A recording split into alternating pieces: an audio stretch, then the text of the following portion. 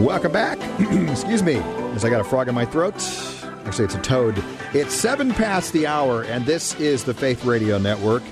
Joining us, the founder of BibleandBusiness.com and a business consultant with the Platinum Group, Bill English. Good morning, Bill. Well, good morning, Bill. According to the Wall Street Journal, the Obama administration is going to be spending a whole bunch of money, about $17 million, injecting that money into a group of non-traditional education providers. And they say that's because a lot of Americans are graduating from college with lots of debt, but they actually don't have the skills the economy needs. So who are these so-called non-traditional education providers?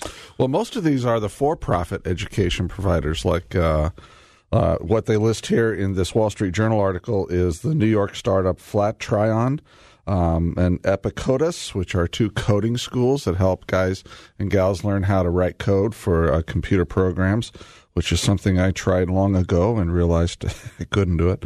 I just didn't have the interest in it. Study.com, an online website, is another area where they're pumping this $17 million into. And then another one called Straighter Line that provides online courses apparently at reduced costs. What they're saying is that at a typical four-year public college, only 48% of the first-time, full-time students graduate within 6 years. Now, when you and I were going to school, it was 4 years, right? I mean, you just did the 4 years Sure. and you were done. I had to do 3 summers to make it in 4 years because I was doing a lot of extracurricular stuff. So I did every summer. Really? I did summer school because I wanted to do so much extracurricular stuff during the school year. So I did it in 4 years, but 3 summers during that 4-year time. Really? So Were you in the theater by chance? I was in the theater, Bill. You were in the theater, weren't you? I was a thespian. Yes. You were. So that kept me busy, yes. And so what they're saying now is that they want students to maybe get through a little bit faster with better skills. And so what they're also saying is that almost half of the college graduates here are underemployed or unemployed. And they're seeing it as an education gap rather than a jobs gap. And that's a discussion for another day. I would tend to think it's more of a jobs gap rather than an education gap. But so be it, they're putting $17 million into these for-profit companies. Good use of our taxpayer dollar? Yeah, I think so, because it's an investment in people. It's an investment in skill development, and I'm a big believer in continuing education, professional education, and education in general. You know, I'm on the faculty here at Northwestern, adjunct, of course, and so I think it's a good use of money. Now, I know you are a lifelong learner. You've got like 16 different degrees. Talk about the 14. I'm sorry. 14 degrees. Didn't mean to exaggerate. Yes. Talk about the importance of continuing professional development, both in our work life and in our personal life and our Christian walk as well, Bill. You know, Paul alludes to this many times, or I should say several times without exaggerating here. And I'll just read one of these allusions to it. It's in Philippians chapter 1, verse 9. And he's writing to the Philippians, and he says, "This is my prayer, that your love may abound more and more in knowledge and depth of insight, so that you may be able to discern what is best and may be pure and blameless until the day of Christ." Now, there you have him basically telling us to increase our love by increasing our knowledge and our depth of insight into those things of the Lord. And that is education. That is a growing of the mind as well as of the soul as well as of the heart. And so I'm a huge believer in people continuing their education throughout life. I don't care whether you're 10 years old, 50 years old, or 90 years old. You ought to be increasing and growing, and if I can say this, becoming right up until the day you die. And that is something that is lost on many Americans. I go to an average evangelical church. Sorry, Pastor John, I'm not saying that you have an average church. But, you know, it's a typical evangelical church. And there's a lot of folks in their 60s and 70s and 80s who are just coasting. I mean, you can just kind of tell they come to church, they do the church thing. A number of people do the kind of the Christian thing. They're Christians, but they're not really investing in growing and becoming more than what they could be today. Mm-hmm. And, I think we have to look at both the spiritual aspect of growth, Bill, which, of course, is critical. Paul talking about that right there. Yeah. But also, not every part of our growth as human beings, because, we are mind, body, and spirit. Not every part necessarily is going to be a spiritual growth, even though I think all of our growth contributes to spiritual growth. But there are other areas, whether that's improving our physical health, it's reading, it's increasing our knowledge in a particular area, it's getting skilled in something maybe we haven't learned. God has, it's amazing how you look at how we're made in His image in so many ways. We not perfectly, of course, because we're sinful and fallen. Sure. But we're made as moral beings, as creative beings. As creative beings. And are we really applying ourselves? I think for the most part, many of us aren't. Yeah, we really, boy, how do I say this? Sloth is a sin. Laziness is a sin. And it's not something that God desires. I can tell you from just for myself that growing physically, I tend to do that quite well. If I eat donuts and that kind of thing, I can add to my midsection easily. But growing in terms of my physical health by going to the gym is something that I really hate. But I force myself to do it because I know it's part of what I do. Professional growth and mental growth, skill development, those kinds of things.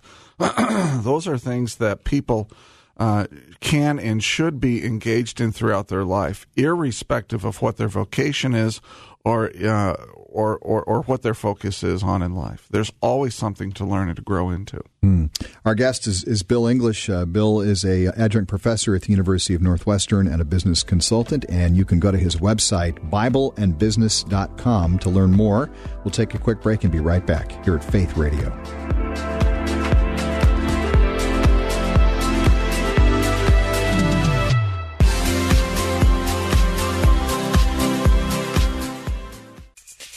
Good morning, 17 past the hour. It's the Faith Radio Network. It's Bill Meyer with our business guy, business dude, Bill English. And we were talking about the fact that the U.S. government, federal government, is going to be spending about $17 million to help Americans get non-traditional educations. And many of these are people that have already got their college degree but need some retraining, retooling, so they can actually get a job in today's economy. And Bill, I know you've been a consultant to a lot of business owners. What will happen to a business in today's economy if it's simply content to rest on its laurels? Because we're talking about personal growth of not just the individual, but also the business and the person who's running the business. If somebody says, well, that's the way we've always done it, it works just fine for us, what's going to happen to them? That's good. I like that.